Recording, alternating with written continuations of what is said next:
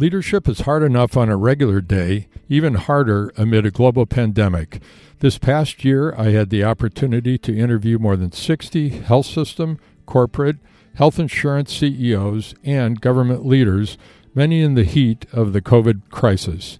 They all had clear leadership strategies that they believe best fit the circumstances of their organizations and their own capabilities.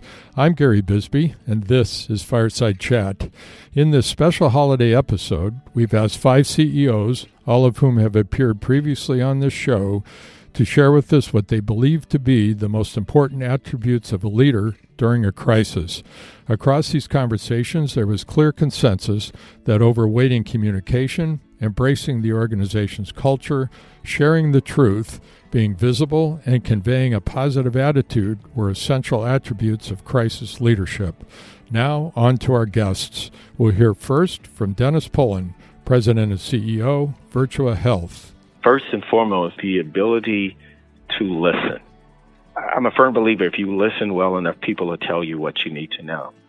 And I think oftentimes we may not have the answers, but it's okay also to admit and acknowledge that after you've heard what the community is saying, after you've heard what your employees and your colleagues are saying, be a good listener, be present, demonstrate that you understand that you are there.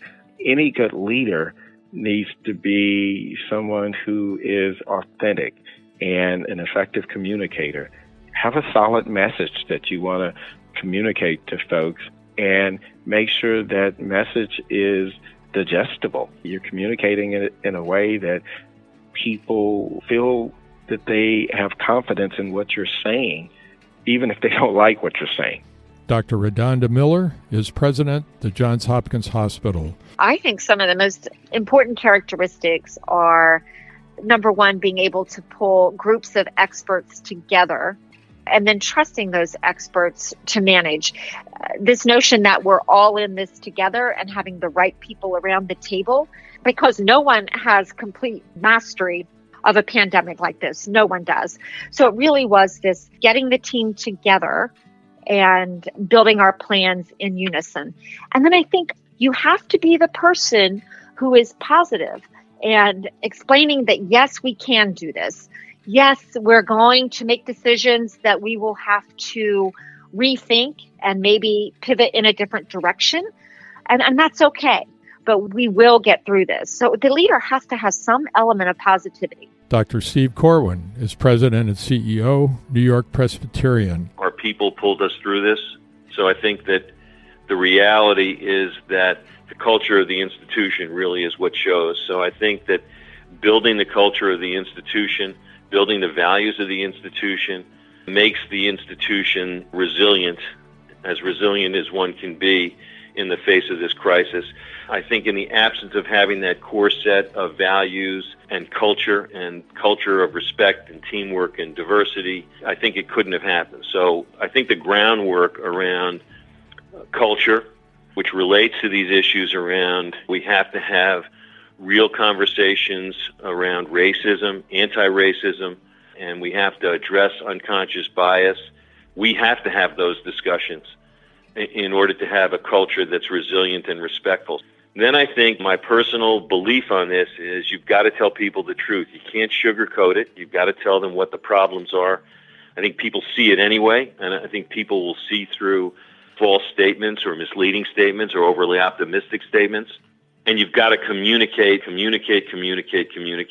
Peter Fine is president and CEO, Banner Health. I believe one of the most important, and it depends upon the crisis and how you do it, is a statement that I use quite often. Visibility breeds credibility. Credibility breeds trust. If you want to be trusted, you better be visible. Now, visibility comes in all different shapes and forms. You can go roam around a hospital.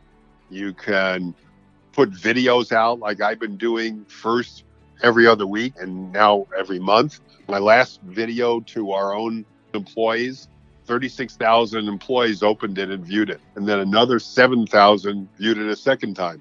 So communication is the key. It almost doesn't matter if you're walking through an ICU or you're communicating like I've been communicating. It's about massive amounts of communication in a manner that is trustworthy. Second, you have to have, in a crisis, a passion for complexity and a high tolerance for ambiguity. You got to have those two traits if you're going to manage a crisis well. You know, in our organization, we see healthcare just generally complicated and ambiguous to begin with. And so if you've built a culture in your organization where your leadership has a passion for complex decision making and is comfortable with ambiguity, then as you roll into a crisis, you've already got some of those basic tenets that are important for managing your way through a crisis. So how you've built that culture really determines on how you work your way through a crisis that may exist and may be put upon you. Russ Cox is the president and CEO, Norton Healthcare. I think it's number 1, 2, and 3, a good communicator. And a communicator that's willing to share everything that they know and everything that they think is important for people to know, and be willing to do it in a way that is very palms up, very transparent, and that creates a sense of stability and calm. I think the mistake that a lot of leaders make during this time is to get so buried in the details of execution on operations around things that they forget that just communicating that we're going to be fine, we are going to get through this, and that we do have a plan, and that we're going to tell you about that every day, and be willing to say to people, it's going to change because the situation's going to change, and just watch us every day.